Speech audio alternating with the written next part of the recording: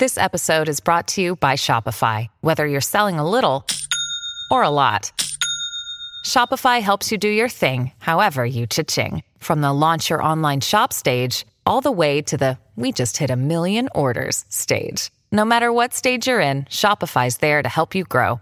Sign up for a $1 per month trial period at shopify.com/special offer, all lowercase. That's shopify.com/special offer. Your brain needs support, and new Ollie Brainy Chews are a delightful way to take care of your cognitive health. Made with scientifically backed ingredients like Thai ginger, L-theanine, and caffeine, Brainy Chews support healthy brain function and help you find your focus, stay chill, or get energized. Be kind to your mind and get these nootropic chews at ollie.com. That's OLLY.com. These statements have not been evaluated by the Food and Drug Administration. This product is not intended to diagnose, treat, cure, or prevent any disease. Another day is here, and you're ready for it. What to wear? Check. Breakfast, lunch, and dinner? Check. Planning for what's next and how to save for it? That's where Bank of America can help. For your financial to-dos, Bank of America has experts ready to help get you closer to your goals. Get started at one of our local financial centers or 24/7 in our mobile banking app. Find a location near you at bankofamerica.com/talktous. What would you like the power to do? Mobile banking requires downloading the app and is only available for select devices. Message and data rates may apply. Bank of America N.A., member FDIC. Welcome to the New Books Network. All right. Hello, everybody, and welcome back to New Books in Sports, a podcast channel on the New Books Network. I'm Bennett Kerber, the host of the channel. Today, we'll be talking to Thomas Aiello about his new book, Dixie Ball, Race and Professional Basketball in the Deep South, 1947 to 1979. Tom, welcome to the show. Hi, it's great to be here. Thank you so much for having me.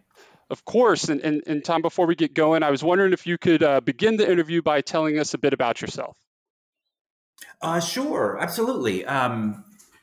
I do sports along with several other things. But it has always been one of my passions. I have been fortunate enough to write about baseball and tennis and football and a variety of other sports and their intersections with race, particularly in the South.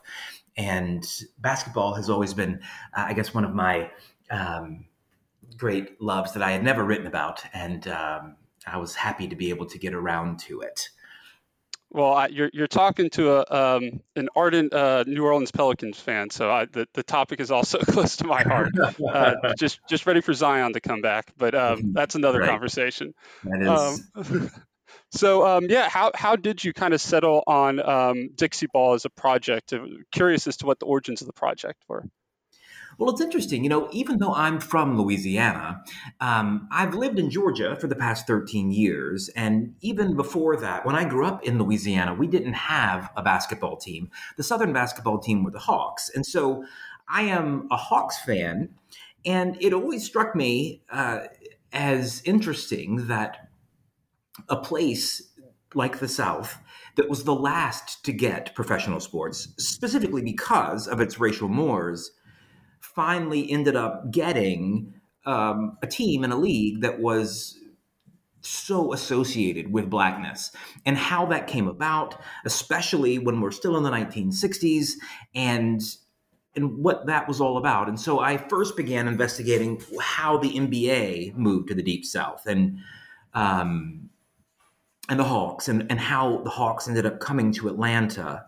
And then in that process, deciding that since the NBA wasn't the only competitive league at the time, and the South had already experienced some kind of professional basketball prior in leagues that were even more associated with Blackness, how did that come about? And that led me to New Orleans. And so it was just a kind of a process of breadcrumbs that kept leading me to different areas to try to figure out how such a racially polarized place ended up accepting, if not totally adopting,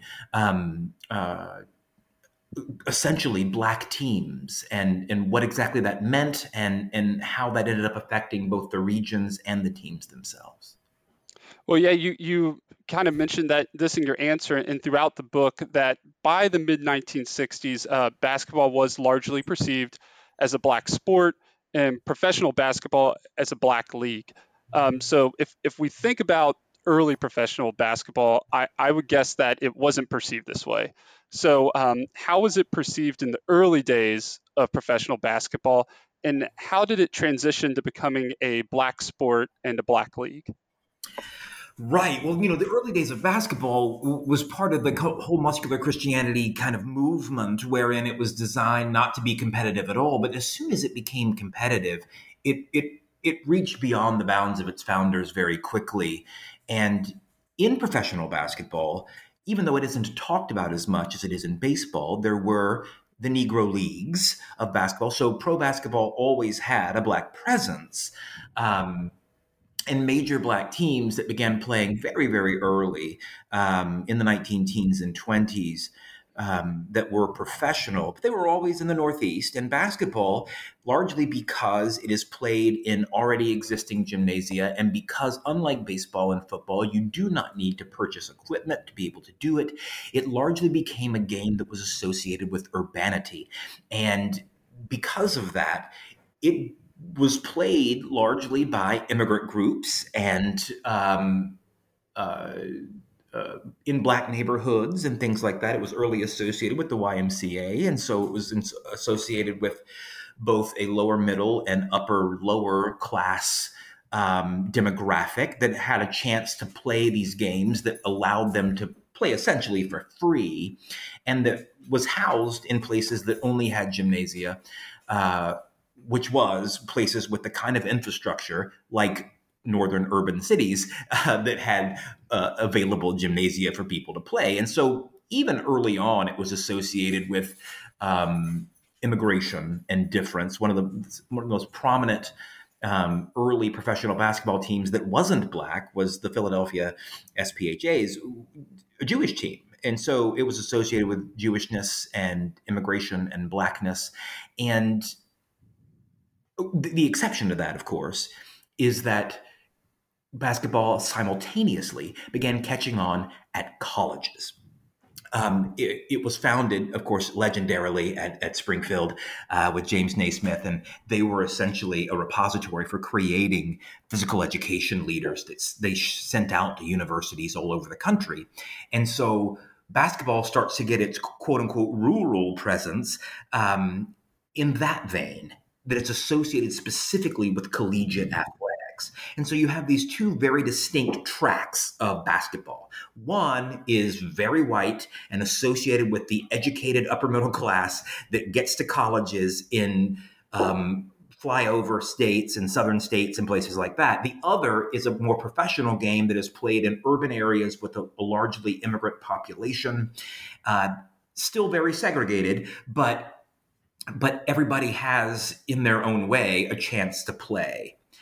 That development over the years in professional basketball ends up largely developing separate from the college game. And so as the pro game develops, it does begin as a segregated game, but there's always a black presence in it. The NBA itself is created out of a couple of different professional leagues, a merger in the immediate post-World War II period. And almost immediately, it begins to take on black players, partially because it's coming right after Jackie Robinson and right after the desegregation of the military, but also because it's only in places where there has always been this racial and migrant presence in the game. And so it doesn't seem as strange in basketball to be able to include those players. And if you're only playing in the Northeast, that is going to be more accepted than it might be, let's just say, in the South. And so as the game develops in the 1950s and into the 1960s, slowly but surely, more and more of the players are black. Really, the only thing keeping a large white presence in the game is that many of these teams are pulling their players from those collegiate teams on the other track of basketball development, which is largely producing white stars. But with that exception, the vast majority of the new players coming into the league are racial minorities. And the stars of those teams start to become racial minorities. And the difference between basketball and, let's say, football and baseball, the other two sports that were competing for airtime at the time, is that in basketball, you're sitting right next to the players.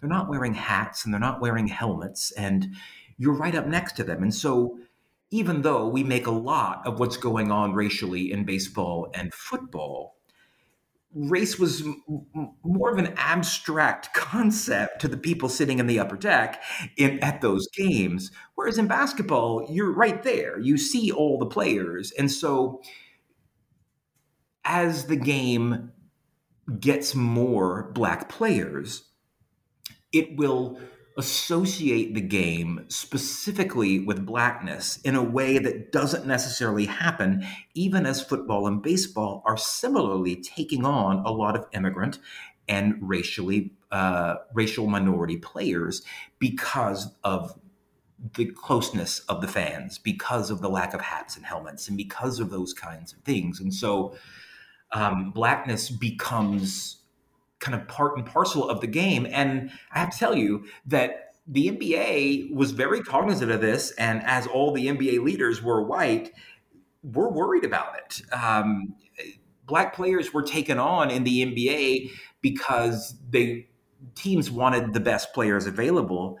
But the owners and the leagues themselves, that doesn't absolve them of somehow they aren't racist, or they're more forward thinking on race than the other leagues. They're just as racist as everybody else, and they worry about this. They worry about their bottom line, about white attendance, because white people have the most money, and they want to make sure that those people are coming to the games. It is rumored this is all happening before the South gets professional basketball, but it is rumored, and there's pretty good evidence, even though we don't have an exact smoking gun, that the reason why the NBA went from an 11-player team to a 12-player team is that there was a directive that said we need an extra player on the bench that is a white guy, so that no matter how many Black players we have, that fans will always be able to see at least one white player on the team. And whether or not that is the actual reason why they expanded to 12, and of course today they're at 15, whether that's the reason they expanded to 12 or not, in the early 1960s, that was the belief. And that colored a lot of the way people saw the NBA. And so basketball had, by the early to mid 1960s, very much become associated with race. In addition, go ahead. Oh, yeah, I found that fascinating because I was reading the statistic in your book, right, that I think it was 1964 or 65. There was roughly 47.5% of players were Black, which meant that I guess technically they were still a minority. But to your point, and I think that was a fascinating observation on your part, the how visible the players were made that 47.5% much more visible to the American public, to make it become a Black sport, which I found to be a very astute observation and one I never thought about. It's true, and on top of that, they're also visible outside of the game in a way that other players aren't. Jackie Robinson is amazing and important and a great guy, but at the same time, he was coached not to get involved in a lot of things outside of baseball, very specifically for that reason. Meanwhile, as his career is starting to wind down, Bill Russell's is starting to wind up, and Bill Russell absolutely goes out and marches in civil rights marches. He actively talks about these things.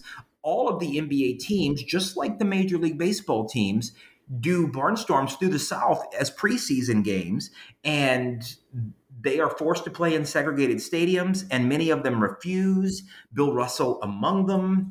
And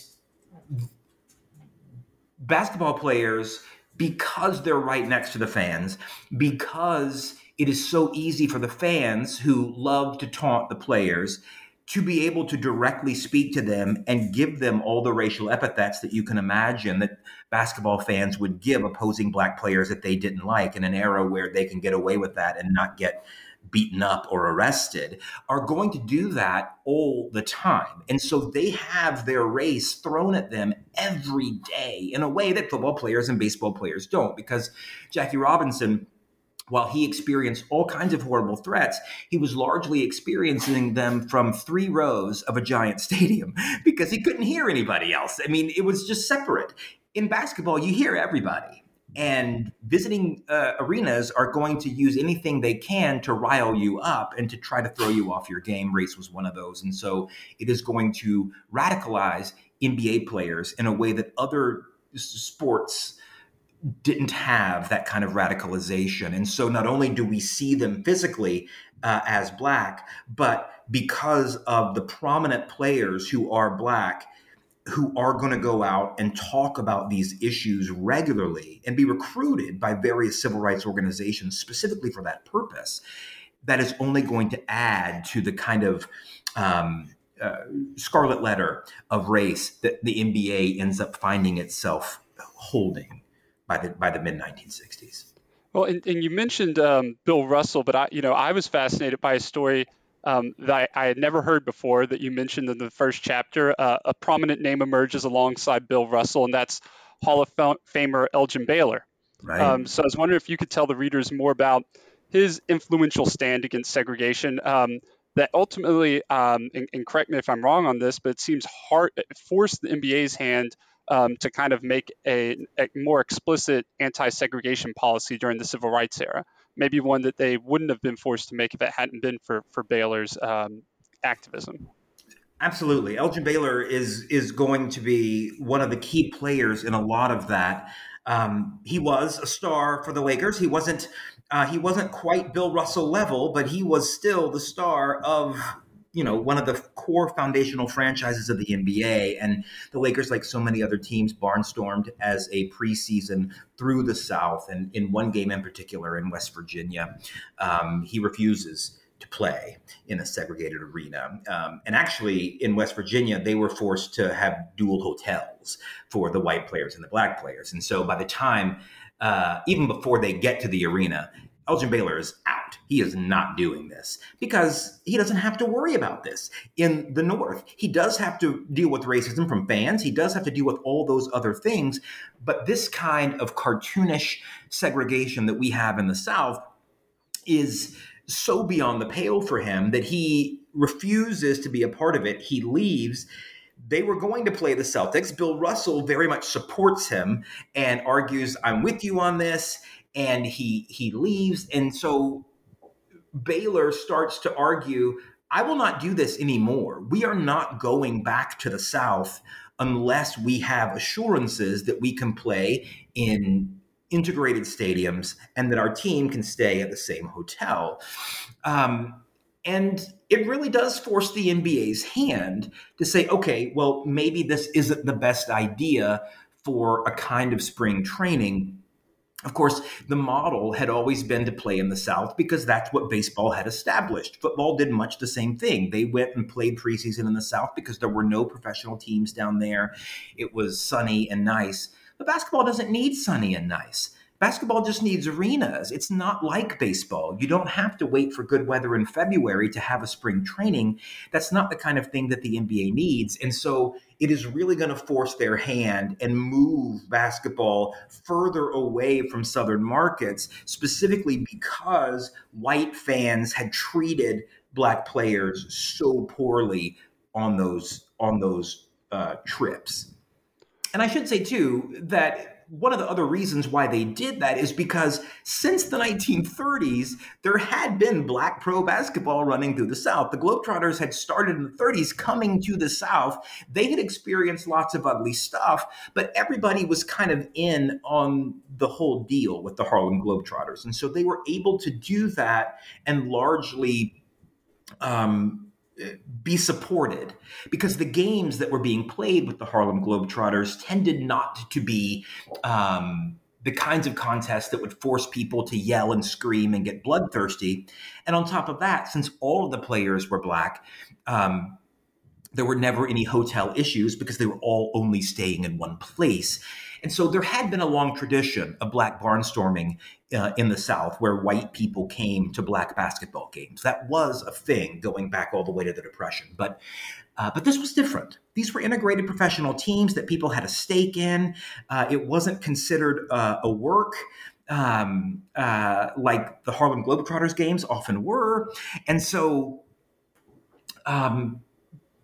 Elgin Baylor is going to be a real force for change, whereas people like Bill Russell largely spent their political capital outside of the actual game. Other players like Baylor are going to use their political capital inside of it.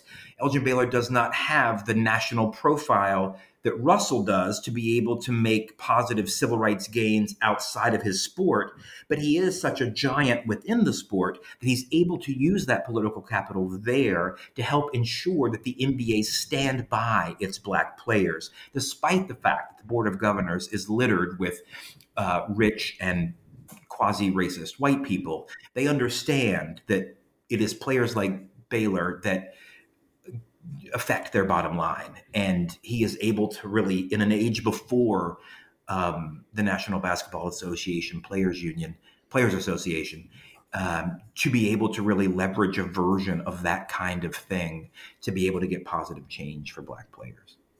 Fascinating. And yeah, that was a surprising but impactful story that I came across in that first chapter. And then Tom and I were chatting before the interview and found out we're both Louisiana natives. So as a Louisiana native and just a student of history, I know that New Orleans has had a fraught relationship with race relations, going as far back as being a key node in the American slave trade, the site where the Plessy versus Ferguson case originated, instituting Jim Crow segregation in the South. So it was rather surprising to learn that it was the location of the first Deep South pro basketball team. And I'm curious if you could share with the readers, how did that team come to New Orleans, and why was Morton Downey Jr. A surprising player in the establishment of this team? Another fact, and maybe you might want to, for those that don't know who Morton Downey Jr. is, you may want to introduce him as well. Too, right. It's interesting. I mean, it's not only New Orleans' fraught racial history from long ago. I mean, they get pro basketball just a couple of years after Ruby Bridges makes that walk to integrate schools. I mean, in New Orleans. I mean, it is right in their face at the time. And yet, of course, New Orleans, unlike so many other southern cities, is this kind of metropolitan, cosmopolitan place with people from all over the world who live there because of the port and because of the business development that exists there. And it does draw major corporations, especially those who want to sell to the Caribbean and Latin America. And so it's going to bring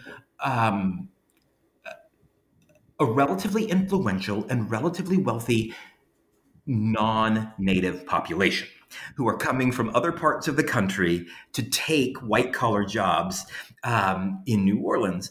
Among them was Morton Downey Jr. Morton Downey Sr. was an incredibly famous singer and sometimes actor. Morton Downey was long an entertainer in the country and was a very famous name. Morton Downey Jr. will become one of those famous names, but at the time he was just working. He was just an employee. He was trying to break out of his father's kind of shadow. He did sing some. He did try his hand at recording. He didn't really have the success of his father, and so he was working an office job. I mean, he was a regular player, but as one of these imports to the city, he really liked everybody who's ever lived in New Orleans, likes living in New Orleans. And so he very much liked it and wanted to kind of contribute to the city. He also thought this would help him in his kind of business career and kind of political standing in the city if he could somehow manage to help bring sports to the city. And decides that the easiest way to do that would be basketball. Of course, basketball, unlike baseball that requires you to have 25 players in a giant stadium, unlike football that requires you to have 56 players in a giant stadium, basketball just requires you to have a gym and 10 guys. And so this seemed like the best kind of course of action. And so at the time, he considers that he's going to try to get an NBA team. He goes through negotiations. Actually, he tries to get the Hawks before they end up going to Atlanta. That fails. And so luckily for him, there is a rival league that is developing at the time, the American Basketball Association, and they are looking for new markets. And they are trying to do what the American League did to the National League in baseball back in the 19th century, and that is to create a rival that will force some kind of a merger to make money.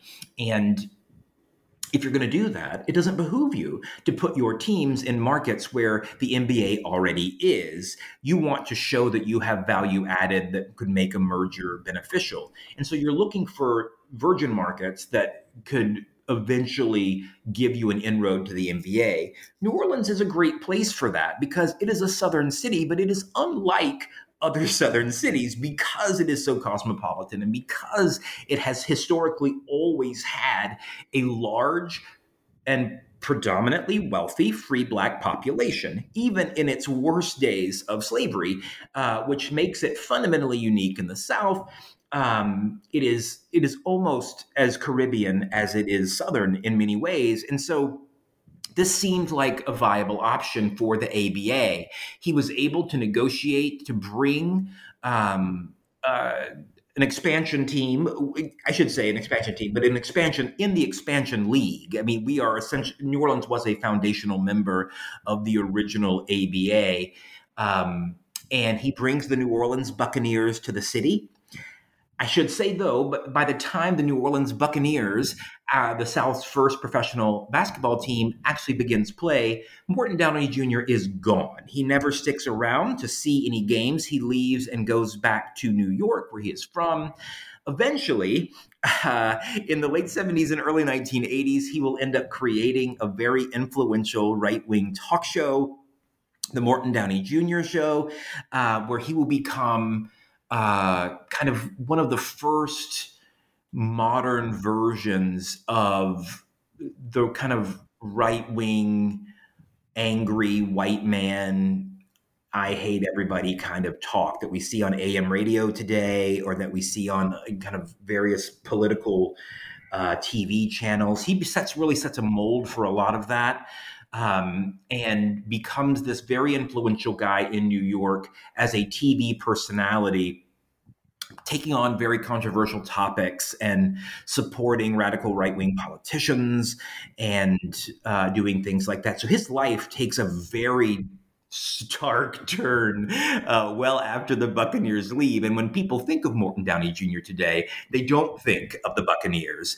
And they often don't even think of his father. They think of the Morton Downey Jr. show, a show that ended up there are still legacies of it today. I think a lot of our listeners might be familiar with who would be a good example of that? How about Reverend Al Sharpton, who might be a familiar name to people? He got his start on the Morton Downey Jr. show, obviously as an antagonist to, not supporting his views, but fighting against them and being on that show. And that's how he got his name. And so he becomes very influential in that regard. At the time, though, when he's creating this basketball team in New Orleans, he's just this white-collar worker who has a famous dad and some dreams of contributing to the city where he lives. And for all the problematic nature of Morton Downey Jr.'s life, he really does, through all evidence that we have, seem to be doing this for the right reasons. He really does seem, he has no problem that the fact that the ABA is going to try to differentiate itself from the NBA by being overtly racial. It is going to celebrate its Black players. It is going to bring a style of play that looks far more like the Negro Leagues of the 1920s that were playing in the Cotton Club and places like that, the Harlem Renaissance teams and all of that. And he's totally cool with that. In this phase of his life, he is very open to that. He even talks about bringing integrated professional sports to the South as being a good thing. And so the Morton Downey Jr. of the mid 1960s is not the Morton Downey Jr. that you may be familiar with if you are if you grew up with talk TV in the 1980s. Yeah, that was probably that chapter. You actually include many stories where Morton Downey Jr. is pro-integration, actually kind of standing against segregation. Which again, the 1980s version, that seems completely different. We'll go into restaurants that are segregated with Black players, and when they get talked to, he storms out. He threatens to get the restaurant shut down. I mean, he is doing, I think, everything we would hope a Southern businessman would do in the 1960s. He does not seem like the caricature that he becomes later on in life, because he sees this kind of interest in his team as being something that is bigger than, I guess, what will become his later political proclivities. Well, in the next chapter, you kind of switch focus to Atlanta, and specifically your team, the Atlanta Hawks, it sounds like, that whenever they show up. But I like, you made a really good point that the standard narrative of Atlanta pro sports and integrated sports is that the move of the Milwaukee Braves to Atlanta and their star player, Hank Aaron, it helped kind of pave the way for pro football and then pro basketball in Atlanta. However, you note that while you don't like counter the narrative, you said it kind of overlooks the unique challenge facing pro basketball when it moved into a Sunbelt city, or especially a Deep South city. And I was wondering if you could kind of expand on that a little bit, of why basketball is partially different. And I'm guessing it has something to do with what you were talking about earlier, the perception of the Black sport. The perception of the Black sport, and also it was, I think, specific to the Atlanta market. Atlanta had always called, and still actually calls itself, the city too busy to hate. It was an early integrator. By comparison, of course, the sit-ins largely took hold in Atlanta because we have the Atlanta University Center with a kind of cluster of HBCUs that is going to really work at the sit-in movement in Atlanta. And it's going to work. And Atlanta is largely going to desegregate very quickly. Even before Birmingham in 63 shows them what a bad idea not integrating is, they very much see themselves as they want to become the South's major city. It's always hard for people to imagine that, in the antebellum era, Atlanta is nothing. I mean, it is nothing. Macon is the big city here in Georgia.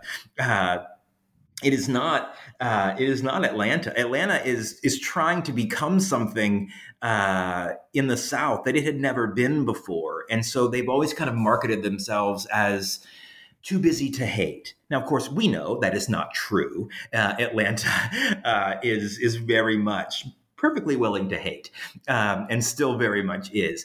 But because it had Auburn Avenue, essentially the Black business district in Atlanta that becomes one of the wealthiest places in the hemisphere for minority business people, and because it does desegregate so early, not because of altruism, but because of a fear of losing money, that it does have this reputation. And so if you're going to take on sports and you're going to argue that you have somehow transcended race, which of course they haven't, but that's the image you want to show, you need more than Hank Aaron.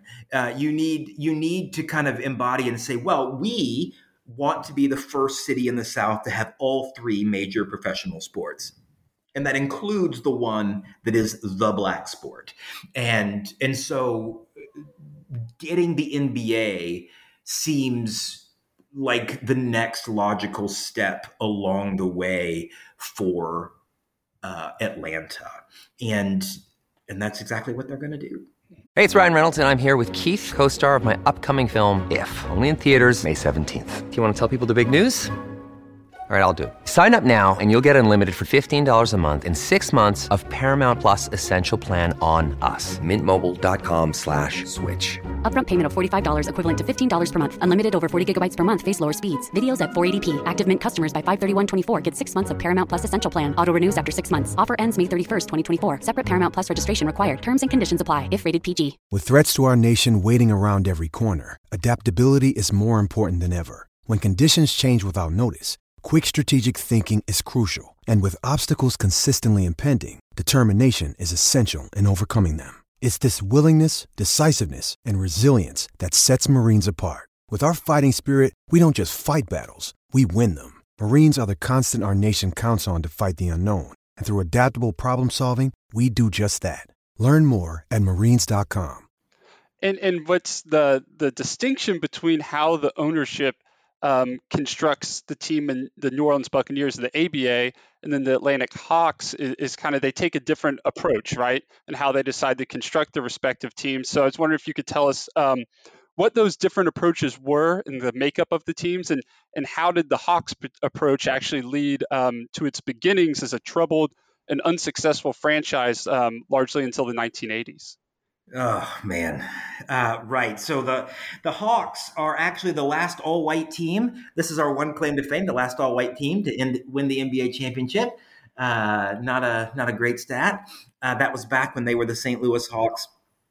And the benefits of bringing a team from another city is that you have an established team already. You don't have to draft all new players. You can be competitive right away, versus getting an expansion franchise where you have to kind of start from scratch and expect losing.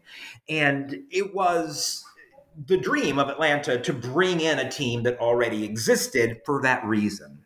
And they didn't just bring in any team. We might associate, unfortunately, the Atlanta Hawks with losing a lot. Even though 3/4 of the NBA have houses in Atlanta, we can't seem to get them to play for the team there. That wasn't always the case. The great Western team wasn't the Lakers in the 1950s and 60s. It was the Hawks. The Hawks always played in the Western Conference. They were in St. Louis before that. They were in the Tri-Cities of Moline, Illinois. They were always in the Western Division. And so when the Celtics are winning 11 championships in a row, more than half the time they're playing against the Hawks in the finals. It wasn't Celtics Lakers, it was Celtics Hawks. And so when Atlanta is able to bring them, largely because of a stadium dispute in Atlanta, their owner Leo Kerner was losing money and wanted a new stadium. They had built a new stadium for St. Louis had built a new stadium for their expansion NHL team. And he wasn't getting one. And he was very upset about that. And so he decided to sell and get out of the game. To get a team to come to the city that isn't an expansion team and isn't kind of an also-ran that somebody is selling because they suck, he's getting one of the greatest teams in basketball. Its stars were Lenny Wilkens and Bob Pettit. I mean, it had major players. It had incredible success. And even though it hadn't won a championship since the 50s, that is only because the Celtics were so good. It was always considered to be the second best franchise in the NBA in the 50s and 60s. And so this was really a gift. The problem for Atlanta was that to sell out a basketball arena is very different than selling out other arenas. We have, again, that closeness to the players. We're going to have a lot of black players. We're going to have a lot of white fans. And we've got to sell, 45 dates a year to try to get enough money to make this valuable. Before they bring in the Hawks, they realize that even though they're going to call them the Atlanta Hawks, that they need a lot of Georgians in general to be supportive of the team and to come to the games. And so what they would do is they would go around to Kiwanis clubs and other kinds of local Better Business Bureau meetings and hold these kind of pseudo rallies to get people on board that we're going to get pro basketball. We're going to have the Hawks. And every single time they do that, when they get to the question and answer period, the very first question that is asked uniformly is, do you have any white players? That is the number one question that they get. And they know that this is going to be a problem. The great star of the Hawks for the longest time had been Bob Pettit, a white guy from LSU, somebody who represented the white South and the SEC, the two most important entities for most white people in the region. And yet he was old at this point. I mean, he was largely, he had run his course. And so the main young stars of the team were all black. And they knew coming in this was going to be an issue for them. It wasn't an issue in New Orleans, largely for two reasons. First, there wasn't that expectation of success that we had seen with Atlanta. They didn't have a known quantity. They were just getting players. They were kind of redrafting players. It was an expansion franchise. They weren't building their own massive arena. They were going to play at Loyola Fieldhouse, where Loyola New Orleans played its basketball. The ABA was going to be a slower build, and it didn't have this kind of stamp of blackness that the Hawks had already because of the success of their black players like Lenny Wilkens, Pogo Joe Caldwell, people like that. At the same time, New Orleans had a long history of black entrepreneurship. There were going to be black players black fans at all of those games because there was black money in New Orleans in a way that there wasn't in, let's say, Metro Atlanta outside of the city in Cobb County. And so they didn't have to worry about those same kinds of issues. And so when the Hawks come to Atlanta and they find that people aren't coming as much to the games as they were hoping, the ownership in Atlanta very much deliberately decides that attendance is not going to be based here on wins and losses, as we expect that it would be or should be in professional sports. Instead, it is going to be based on the ability of our white fans to see people who look like them playing on the court.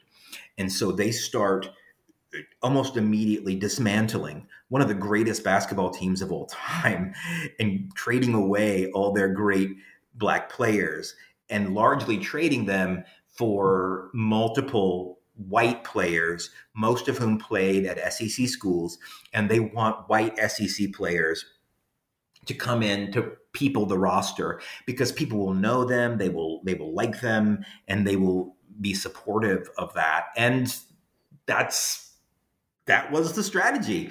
And it killed the Hawks. But ultimately, I mean, the one benefit it gave them a couple of years into their Atlanta run was that it gave them really high draft picks. And it allowed them to get, their next Bob Pettit, the ultimate great white hope, the ultimate white Southern SEC star, Pistol Pete Maravich, which was probably not the best strategic draft pick, but was a flashy white superstar from, not technically from the South, but from a Southern university. And this becomes the goal of everything that they do. We are going to make this team as white as we can to sell tickets. And some people would argue that we still suffer from those problems today. It doesn't go great. Yeah, and it's interesting because you kind of conclude with the move away from Pistol Pete Maravich, who is obviously a great player, but said what kind of helps bring the Atlanta Hawks out of that mediocrity and that kind of long durée of a lack of success was that they finally invest in Dominique Wilkins. In some ways, he was the perfect African-American star athlete for Atlanta in the 1980s. And I was wondering if you could explain why Dominique Wilkins kind of meshes perfectly with Atlanta. That's during right. that time. I mean, Dominique Wilkins was built for that role, specifically because he was from UGA. I mean, he was a Georgia Bulldog.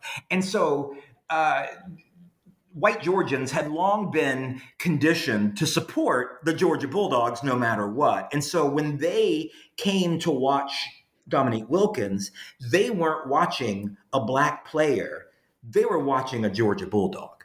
And so to have a transcendent star like Wilkins that can be accepted without having to negotiate racial mores simply because of where he went to school allowed them to be able to comfortably build around a black player. And of course, ultimately, pretty soon after that, they will bring on a variety of other black players, Spud Webb.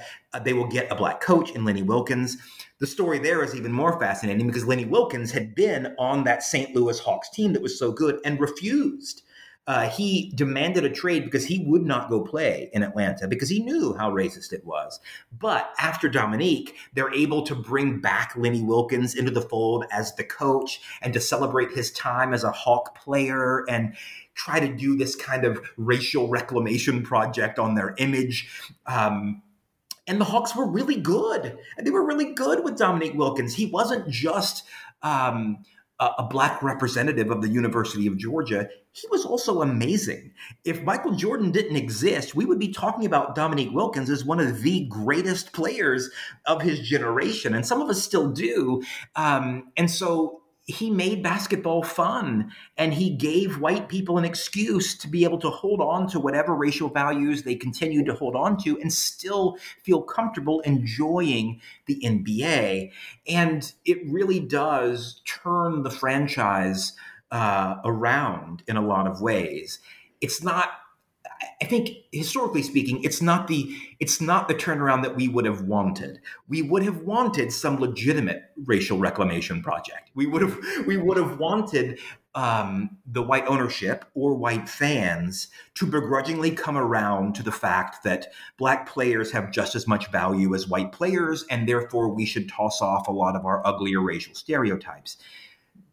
That doesn't happen, but Wilkins allows that progression to take place, even though that reclamation doesn't happen. Well, and I'd be remiss if I didn't tell the listeners, if you have not seen Dominique Wilkins play, go check out YouTube. It's definitely worth a watch. Tom's absolutely right. Fantastic player. Him and then Spud Webb right after. Right. Excellent. So here's what you want to do. You want to Google Dominique Wilkins Game 7 Hawks v Celtics, and then you want to Google Dominique Wilkins dunk contest. Yep. And then it will change your view of the modern game. Well, I'm also fascinated, and I think this is a credit to you that throughout the book, you're able to do an excellent job interweaving larger socioeconomic and political context of American society into this work of sports history. And I think you can tell even in your answers that you're always reminding about the context of what's happening in these places. And in your final chapter in particular, when you note that the Atlantic Hawks kind of decide to construct a largely white team and bank on Pete Maravich, the great white hope, who then the New Orleans Jazz, whenever New Orleans gets that NBA franchise, they do the same thing. They decide to kind of bank on a largely white team over talented black players, and also on Pistol Pete Maravich coming from Atlanta to New Orleans. You make a very important point that this kind of represented the story of the white South in microcosm, sacrificing economic self-interest for the sake of white supremacy. So in that context, how do you see the history of Southern basketball and the effort to get pro basketball established in the South fitting into a larger, long-standing tension between civic development and progress on one hand, and then white supremacy on the other hand in the postbellum South? Yeah, I mean, this is the way that they have always thought. I mean, segregation was a terrible idea economically. I mean, you're forcing trains to have 2 extra train cars. I mean, you're forcing businesses to have extra entrances and extra seats. I mean, it goes against every kind of civic development kind of idea to do segregation. And yet reimposing control over Black lives and bodies was so important in the South that they were willing to take these kind of financial hits to uphold white supremacy. This happens at every turn. It's the reason why, God love us, we still look like a third world country today in many respects. It's why we are last in all of the major categories, because we have always done that. We have always seen conservative white politics as being paramount over and against even what kind of mainline conservative politics would tell you we want. We never have a free market in the South. It is always controlled by racial issues, as much as we gave these kind of bowings to the free market as what we really cared about most. We never did that. Instead, we chose to not develop infrastructure on the basis of claiming free markets. And instead, when it came around to actually doing free market capitalism, we completely gave it up for these kind of racial controls. It held the South back forever. And frankly, in many ways, it still does. And when we get pro sports, it does the same things. For years, the reason we get pro sports in the South is because Atlanta tries to change its image. Atlanta is really the kind of linchpin for getting all of this done. And it's because they have this distorted image of themselves as racial moderates. It is the same kind of ethos that gave us Jimmy Carter.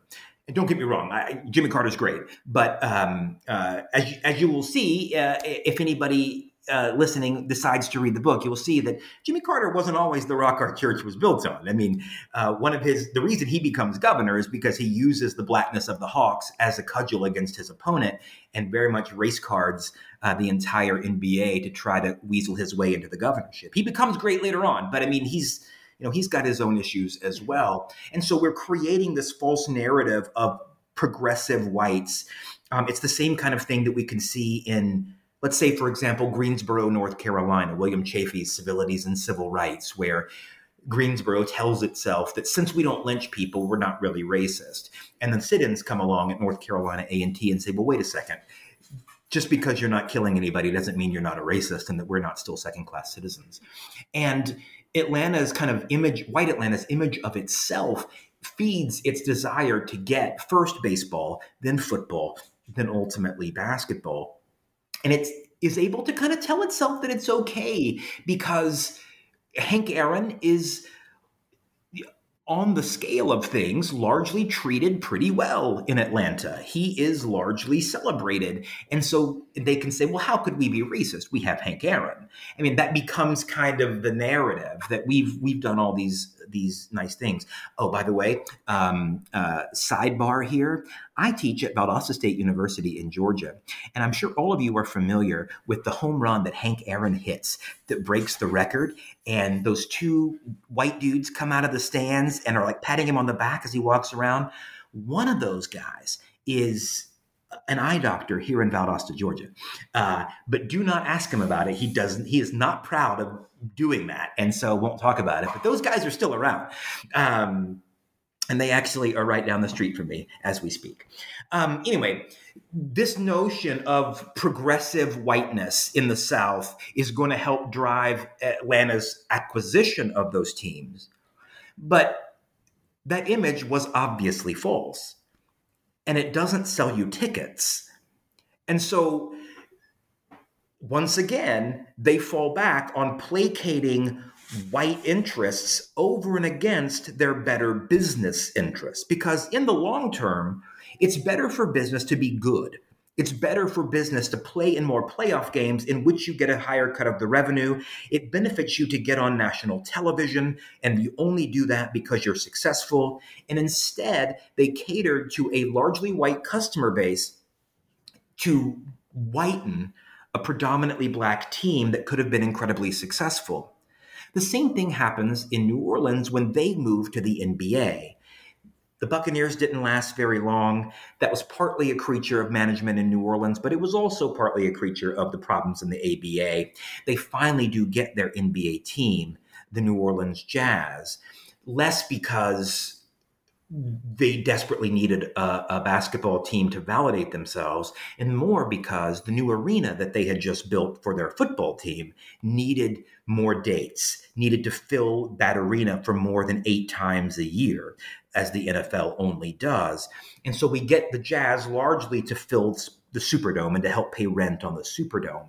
And again, they know that if they're going to make that work, they've got to have some kind of transcendent white player that'll bring in fans.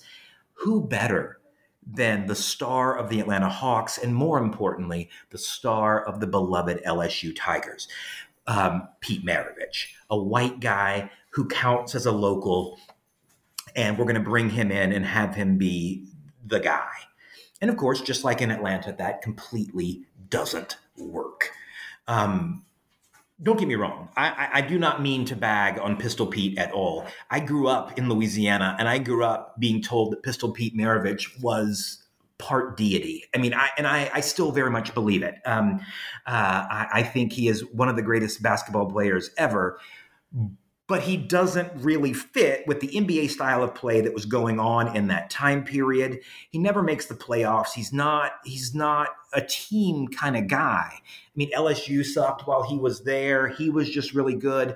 He doesn't really fit into the modern concept of team basketball. And so, savant or not, he wasn't what that team needed. They needed good team players, and they needed people they could afford at a relatively low salary that would be willing to sacrifice for the team.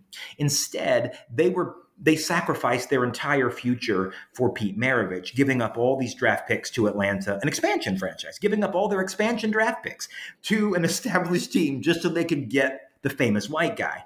And again, any business imperative would tell you that is not the way to go. That is not how to do business.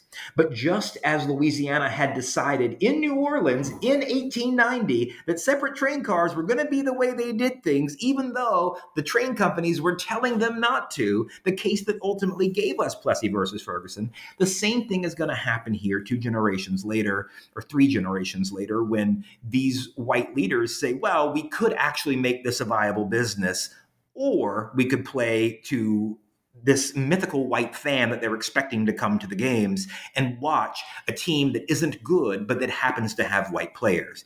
And of course, it turns out that doesn't happen, because even if you are white and even if you are racist, you still want your team to win. And that simply doesn't happen. And it becomes even more stark for New Orleans because they're not playing in the Omni, the stadium that Atlanta built for its Hawks, a stadium that was built for basketball and ultimately for hockey as well, a stadium that fit 17,000 people, a kind of regular amount of people for basketball. The Superdome does not seat 17,000 people. The Superdome seats approximately 3 billion people.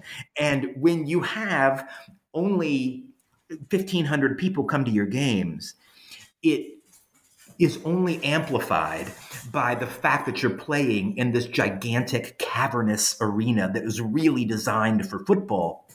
And it's only going to point out, just kind of in highlighter, the inefficacies of the way the White South has done business from time immemorial. And, I started this little thing with segregation, but we could go back even farther than that. I mean, the South had a feudal economy before the Civil War, specifically because these white people were propping up slavery, which was terrible for business. It wasn't good. It only benefited the people who had them. And so the South has always used race as a cudgel against its own best interests. And its experience with pro sports has been, frankly, no different. And again, I think maybe the big change there might be the 1980s because of Dominique Wilkins. And then towards the end of the 80s, when the Braves started actually amassing the kind of talent that would make them really matter in the 1990s. But until then, the South was always an also-ran, even when it did get professional sports. And that's largely the reason. And you kind of, and we talked about the Dominique Wilkins, obviously, like you mentioned in the 80s, but I do like how this is obviously a story of struggle in many respects, this tension between civic progress and just quite not being able to get over these white supremacist views. But you do close on a somewhat optimistic note that by the 1980s, the Deep South had embraced basketball, and in many ways, I think I'm quoting you here, reputation could finally trump race in Southern civic engagement, and everyone could go watch a game. So with that said, what does your book tell us about the power of sports to instigate progress specifically? It absolutely plays a role because everybody likes to be associated with winning. And I mean, it's the reason why the South cares so much about the SEC.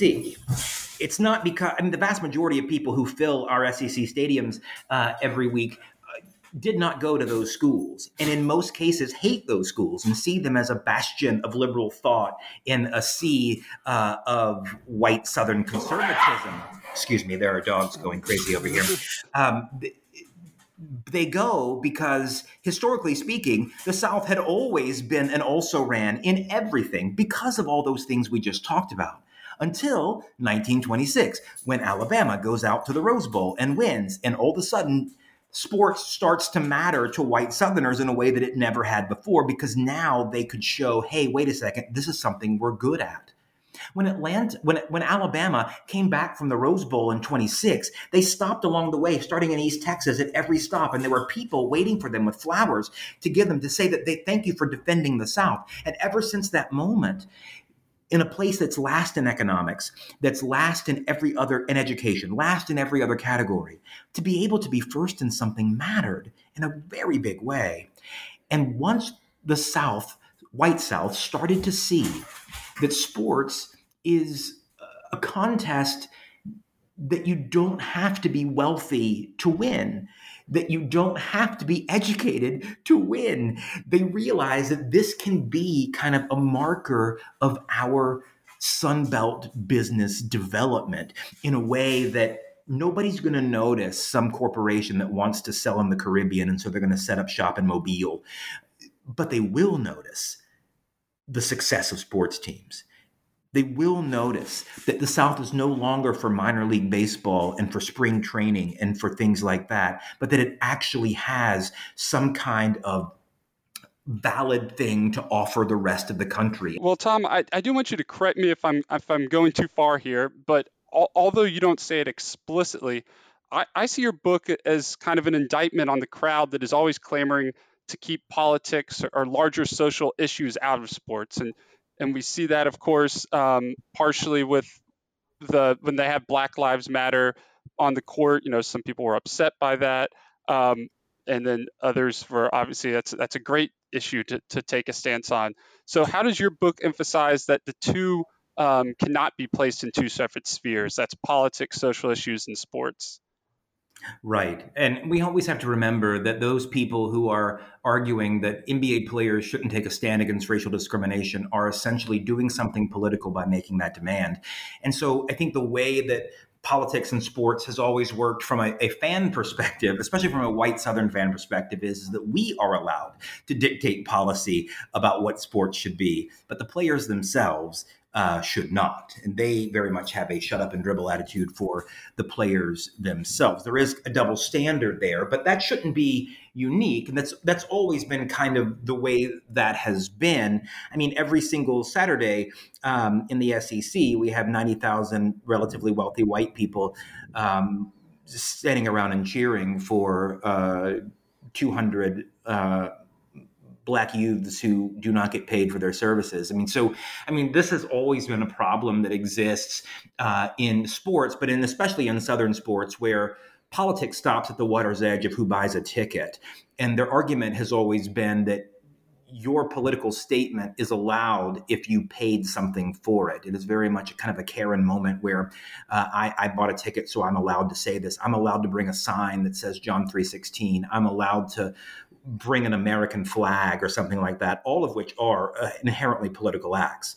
But if the players themselves try to incorporate any of that into their own platform, then somehow they are breaking the bounds of decorum by doing so.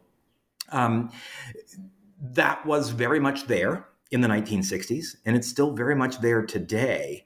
It is less a creature of a certain time and more a creature of how we think about participation, how we think about the rights we get from our own purchases, and the kind of the customer-driven way that we consider everything to be driven. This whole customer is always right thing. And in this scenario, the customers are the white people who are saying these things, and the people that they're trying to explain that they're always right to are the players themselves.